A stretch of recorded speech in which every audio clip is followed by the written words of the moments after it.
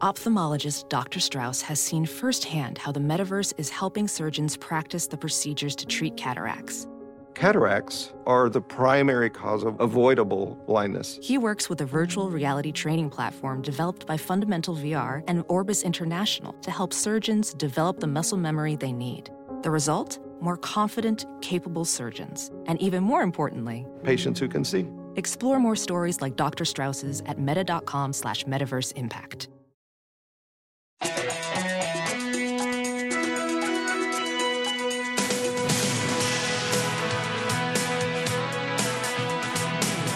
Welcome to Hollywood and Levine. I am Ken Levine, your podcast host, and we've all had a version of this nightmare. It's like you're in college, and it's the day of your final exam, but you haven't been to class the entire year, and you don't know anything, and yet you have to pass this final. And if you are in any kind of profession, there has to be a customized version of the same kind of nightmare. You have to give a big PowerPoint presentation and all the slides are in upside down and you don't know anything and you're going to lose your job. Well, as a broadcaster, I have had, number one, I've had that dream myself many times, especially as a disc jockey, you know, the one where you're on the air and you don't know where the records are and the record is fading out and you don't know where your commercials are. You don't even know how to turn the microphone on. It's all very nerve-rattling. But I have had a number of dreams like this become reality. So I thought today I would share some of my misfortune with you, because what are podcasts for? Telling you a little bit about the real nightmares that I have experienced in broadcasting. It should be fun for you. Okay, first of all, a few years ago, I was doing fill-in at KABC in Los Angeles. That was a talk radio station. And I got a call from the program director asking if I would work Christmas night.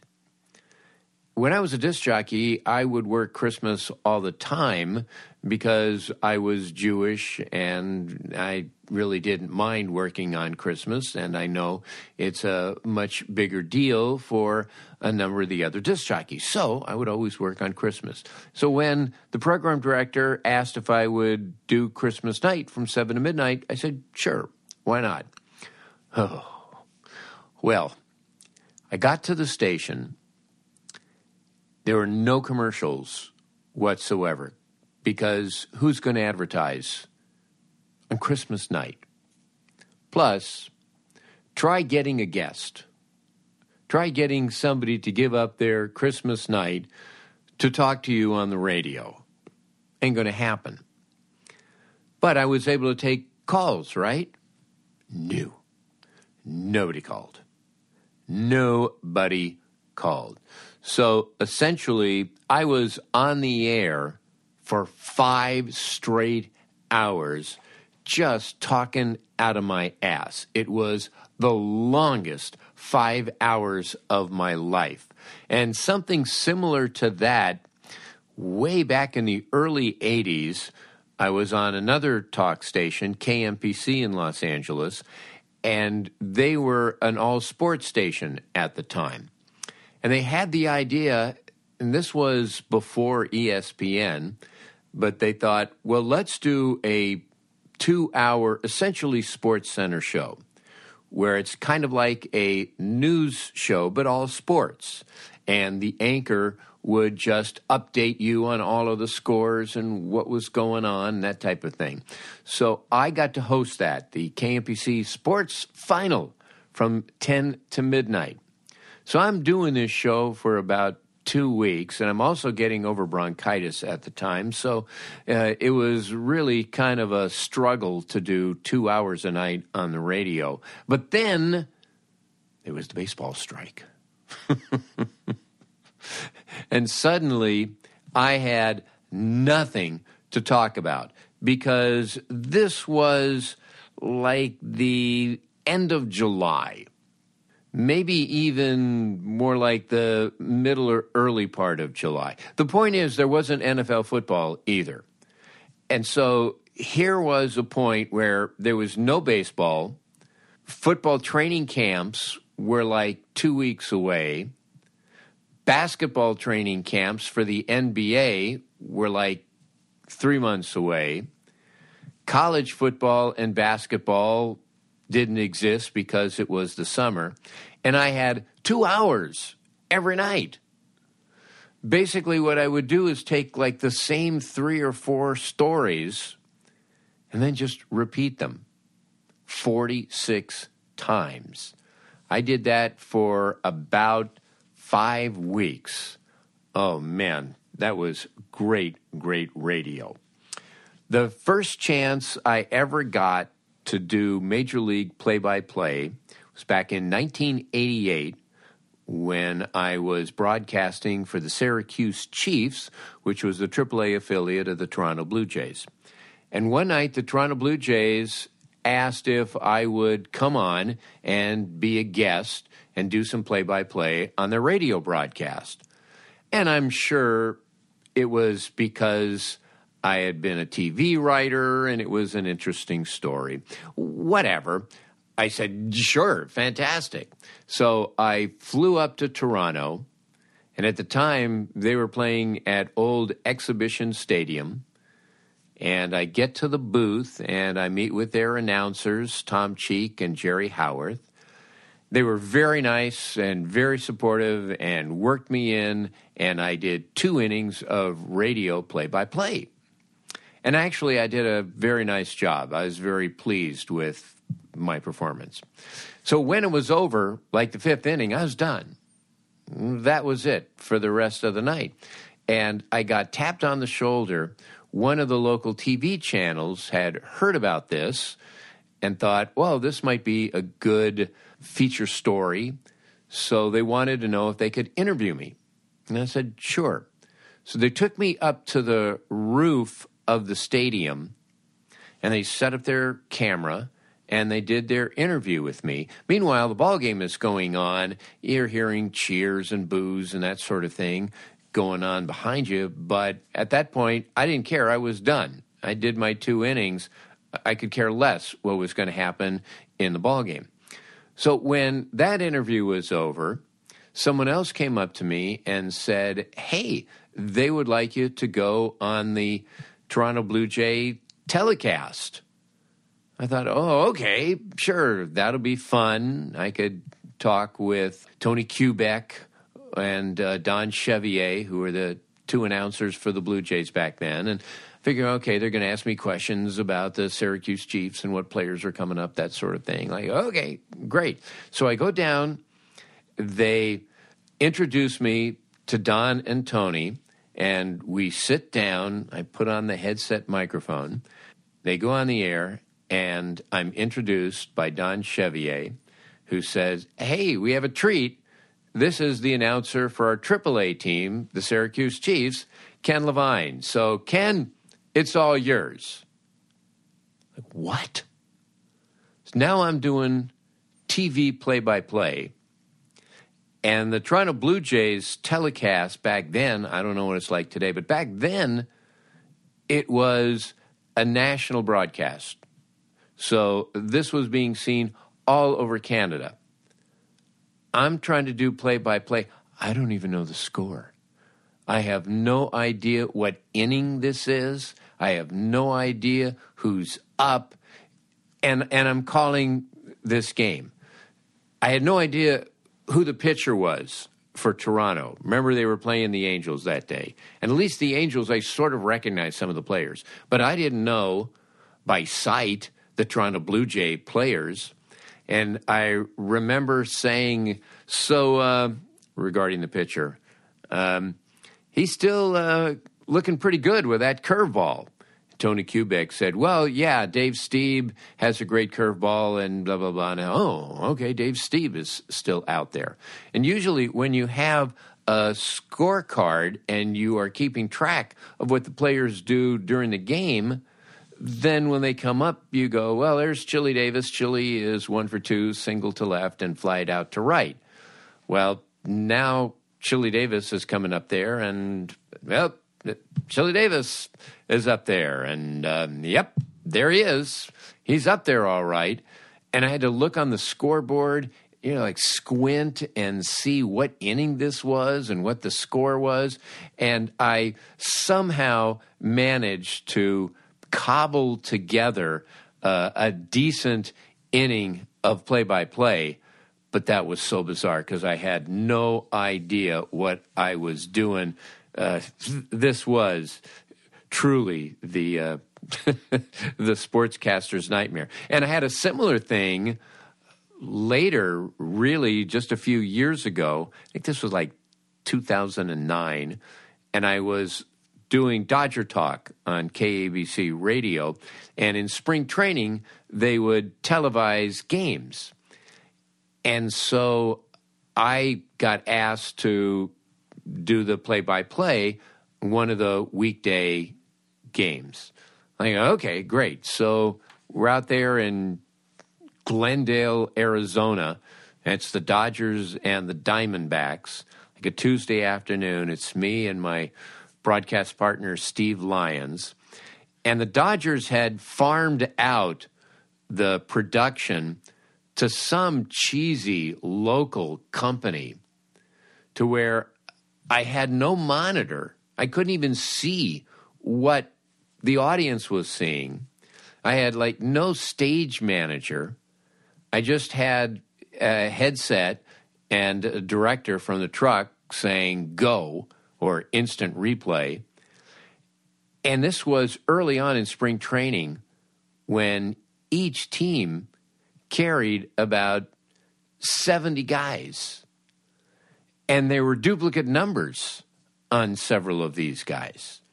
And after like the first two innings, all of the regulars, the people you recognize, they were taken out of the game. And all of these minor leaguers come in there. And by the seventh inning, we had no idea who was playing this game. And I remember at one point I was told, because I didn't see it, we didn't have a monitor, I was told that they showed the Arizona dugout, which is meant for 20 guys, and there were 60. I mean, this was just like 1,000 clowns coming out of a Volkswagen. And I said, there's the Arizona dugout, and every player you see there will get into the game sometime today. Also, at one point, there was a fly ball to left field. I had no idea who was out there, and I just said, there's a fly ball to left, and unidentified Diamondback makes the catch. Later, I just started making up names, and Babe Ruth is in right field now, and Joe DiMaggio moves from left to center. What difference does it make? So all I could do was have fun with this game. When it was over, my broadcast partner, Steve Lyons, said, that was the most difficult game I have ever had to broadcast. And I thought, well, okay, what the hell? Oh, by the way, this was also on the MLB Network. So this was coast to coast. Well, don't go on social media after you broadcast a game in which you're basically tap dancing for 3 hours. The Arizona Diamondback blogs just buried me. Oh, my God. Who the fuck is this Ken Levine? He knows nothing about our team. How is this guy broadcasting for the Dodgers? They just crushed me. And they were probably right. A few years ago, I got a chance to host the Neil Simon Film Festival on Turner Classic Movies.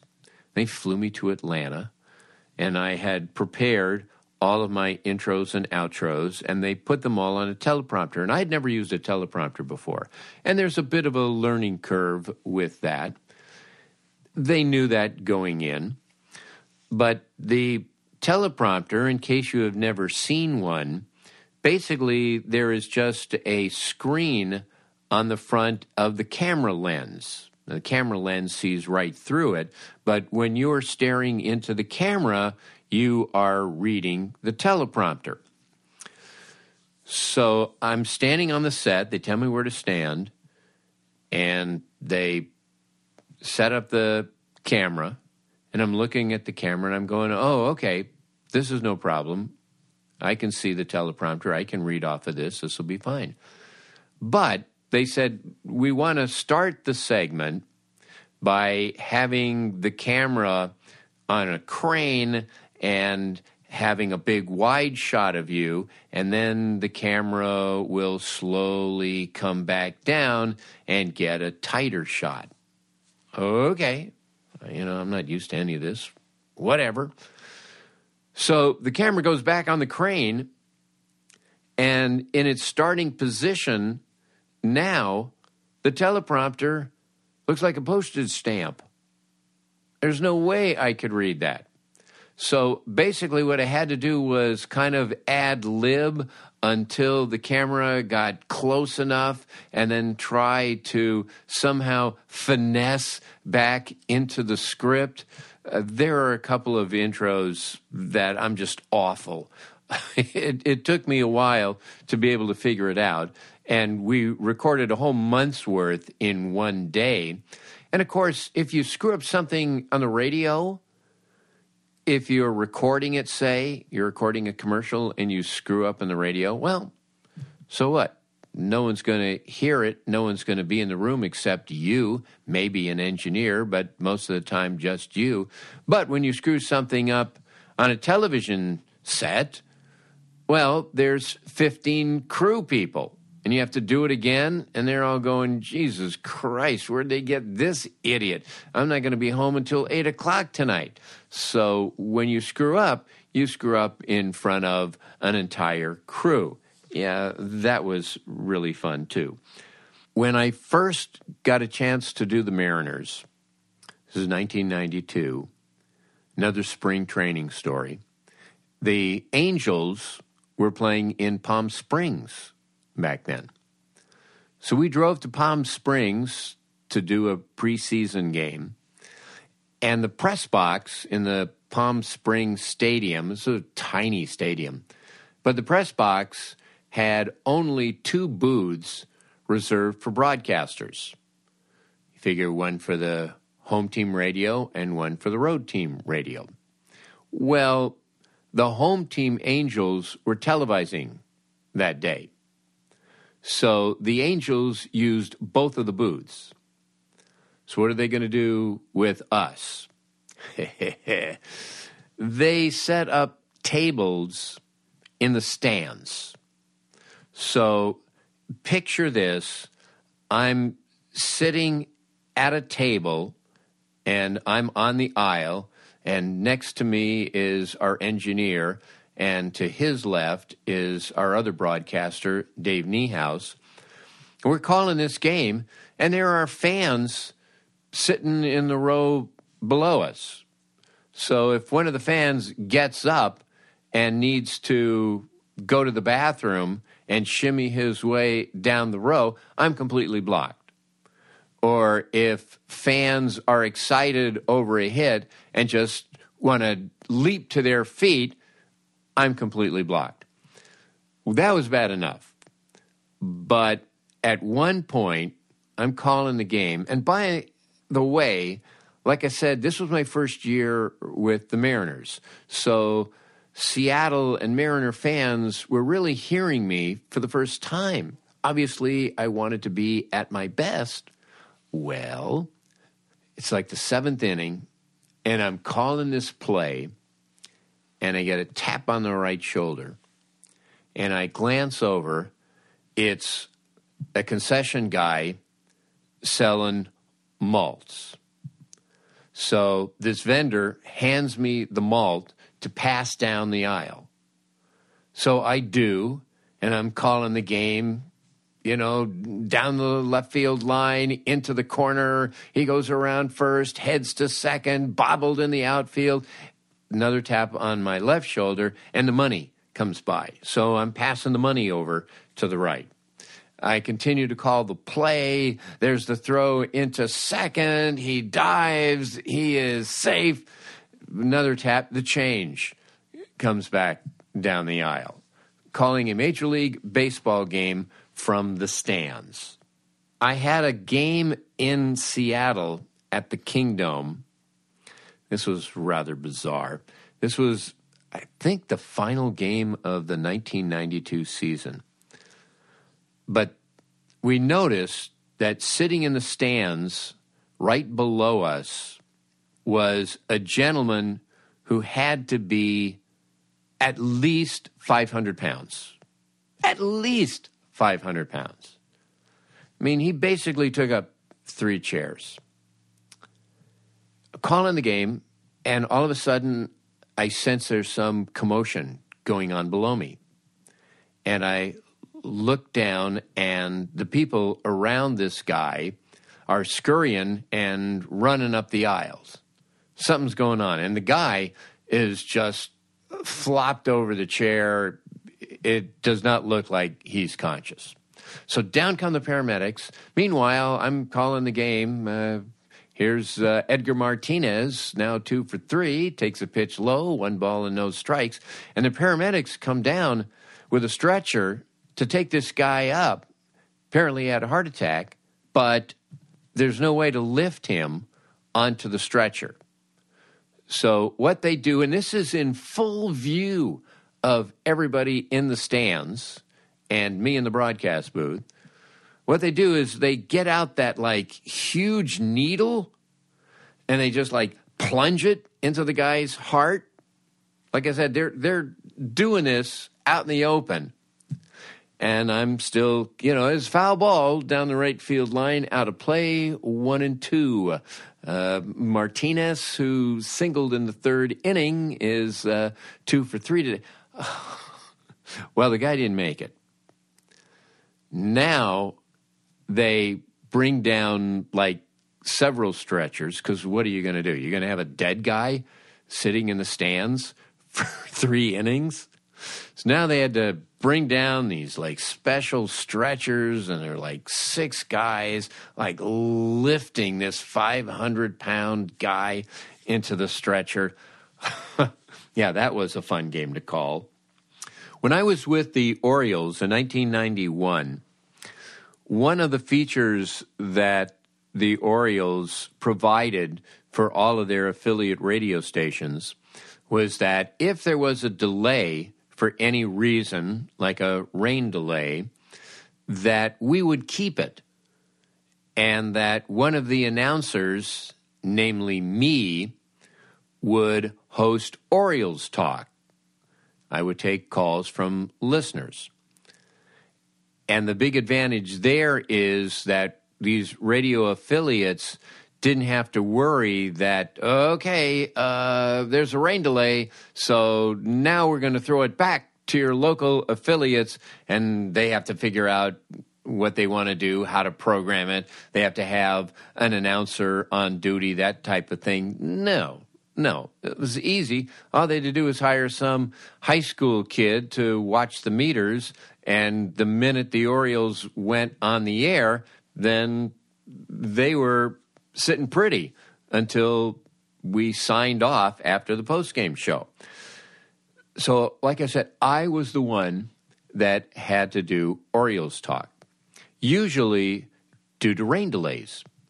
And in a number of these stadiums, the booth was not well shielded from the elements.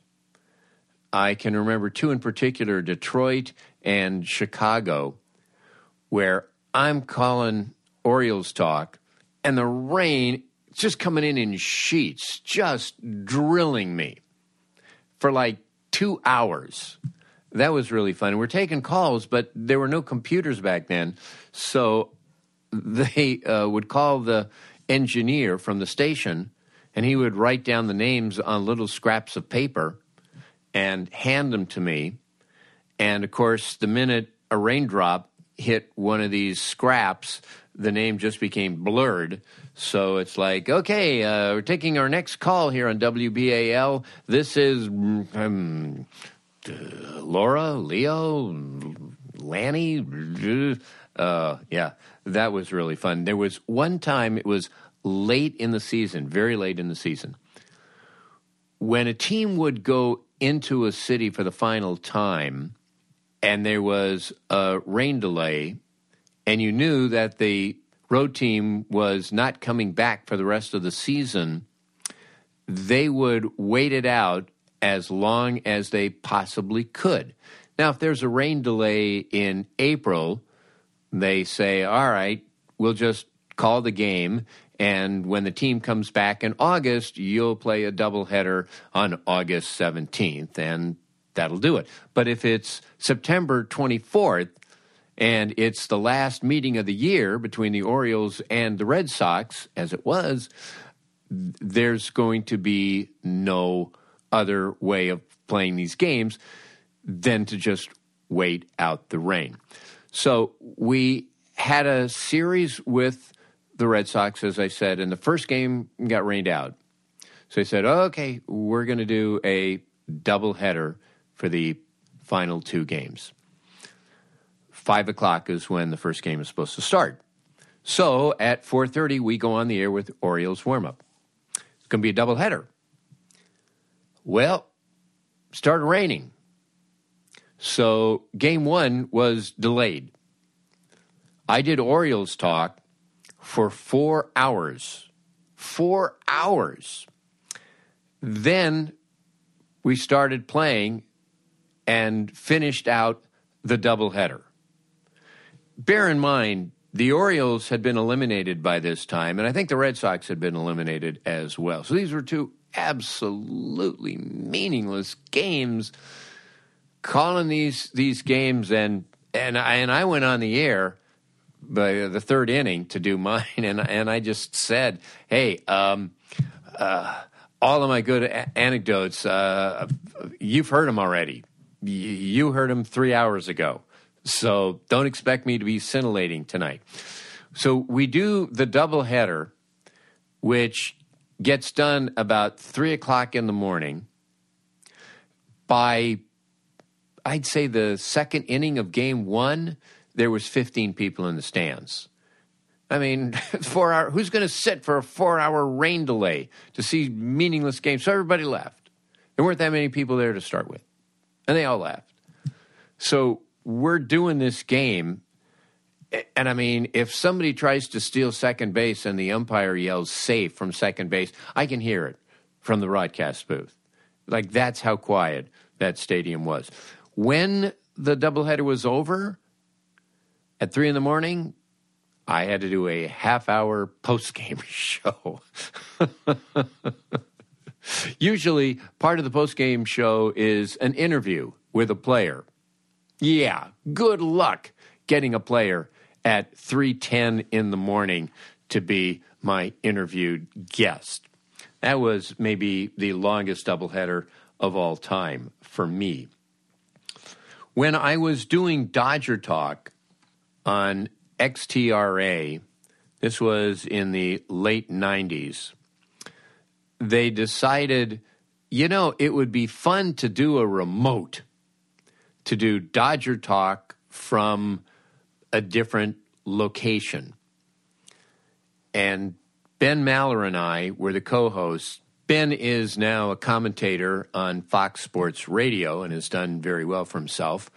But one day, he and I go out to Orange County to some Nissan dealer, and they set up the table. And, of course, no one comes to watch a couple of idiots just sitting there at a card table with a couple of microphones. And right next door was some garden, and the gardeners were there with leaf blowers, those loud leaf blowers. That was going for a half an hour. What a great broadcast that was. Later, when I hosted Dodger Talk on KABC, they got the great idea of doing live remotes for post-game Dodger Talk at the Dodger Dugout Club. There were a couple of clubs where fans, if they didn't want to just go to the parking lot, they could just go to basically these bars. And so we would try to do Dodger Talk from these bars.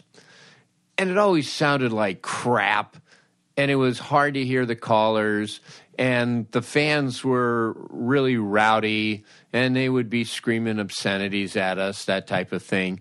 You sit somebody in a seat at a ball game and just pour beer down his gullet for 3 hours and then send him off to a bar. Good luck. So we complained. We complained to the Dodgers that this was really bad-sounding radio. And they resisted. They said, no, it sounds okay. And we said, okay, come and observe for yourself what a clusterfuck this is. So their PR director shows up after the game one Friday night for post-game Dodger Talk from the Dodger Dugout Club, and a giant brawl erupts. All these fans. And I mean, it's like out of one of those cowboy westerns in the saloon where people are just leaping on people and just swinging wildly at strangers. It was this giant brawl.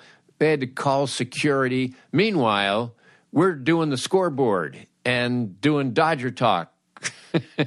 That was the end of our Dodger Talk live remotes. The first night that I was on WDRQ in Detroit, I go on the air, and I have a girl who would answer my request lines and would also give me the names of winners and things. You know, I'd have a contest like, okay, we're going to give away this album, this Stevie Wonder album, for the third call at 888-122-5555, whatever the phone number was. So I'd do that on the air, and then people would call, and then in another room, the girl would take down the information of the winner and bring in the sheet for me to read on the air. She would bring it in like 4 seconds before I was supposed to go on the air. I don't know why it took her so long to write someone's name, but she did. So I would go on the air and I would go, okay, WDRQ congratulates our latest winner, Susie Cream Cheese of, and there's all these bizarre names of cities, suburban areas in the Detroit area. So I'm looking like an idiot going, okay, congratulations to Susie Cream Cheese of Hamtramck was the name of the city, which I botched 15 different ways. And there was another one. So my first night on the air, and I sound like an idiot. I've never been to Detroit before. And there was a winner from Gratiot. So I go, and congratulations to Susie Cream Cheese from Gratiot. And they said, no, it's pronounced Gratiot. Really? Gratiot? Needless to say, I had requests from Gratiot. I was calling that name 14 times every show. My final story is a cautionary tale. And this is when I was doing weekends at a radio station in San Diego called B100, KFM, BFM in San Diego. And I would do Saturday afternoons from 3 to 7 and then come back and do noon to 4 on Sunday. Those are my 2 shifts. And I would fly into San Diego. Station had a deal with an airline, so I would just fly into San Diego. I would do my show on Saturday afternoon, and then the program director, Bobby Rich, and I would go out and have dinner and have a few drinks and have a few more drinks. And one night, I made the mistake of mixing up my liquor, drinking beer, and then we went to a place and I had tequila sunrises, which if you've ever had those, our sticky, sweet drinks. Well, 3 o'clock in the morning, I wake up and I am sicker than any dog you have ever seen.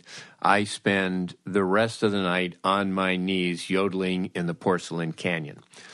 Now I have to go back on the air, and I am so hungover. And this was one of those high-energy radio stations, B100 FM with Better Boogie, yeah! And, oh, my God, I stagger into the station.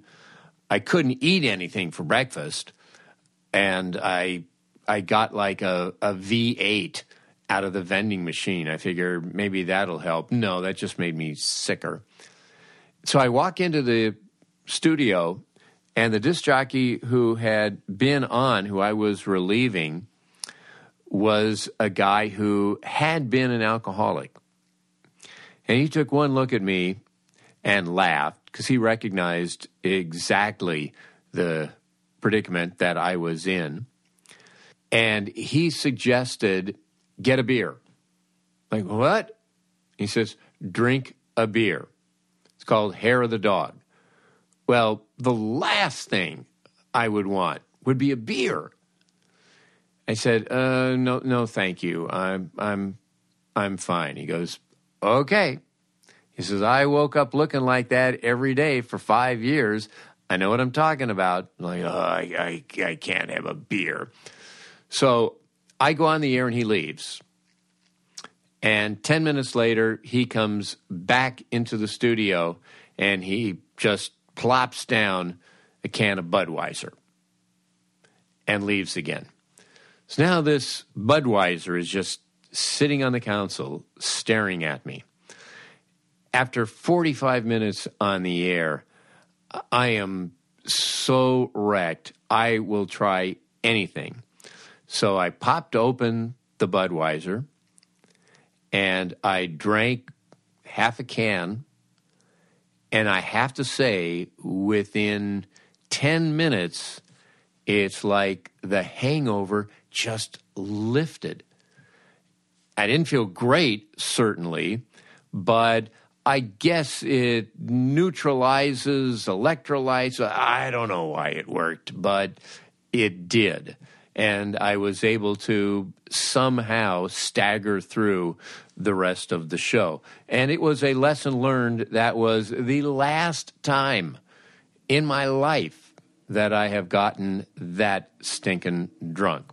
So those are, actually I have more, but those are enough of my nightmarish broadcast experiences.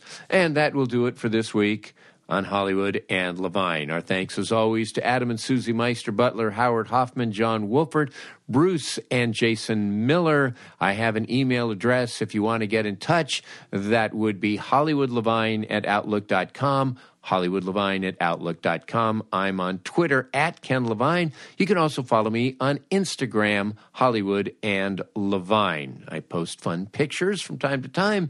And as always, I would like a 5-star review if you could see it in your heart. I mean, I went on the radio drunk for you people. And that's it. I will talk to you again next week. Bye-bye. Hollywood and Levine.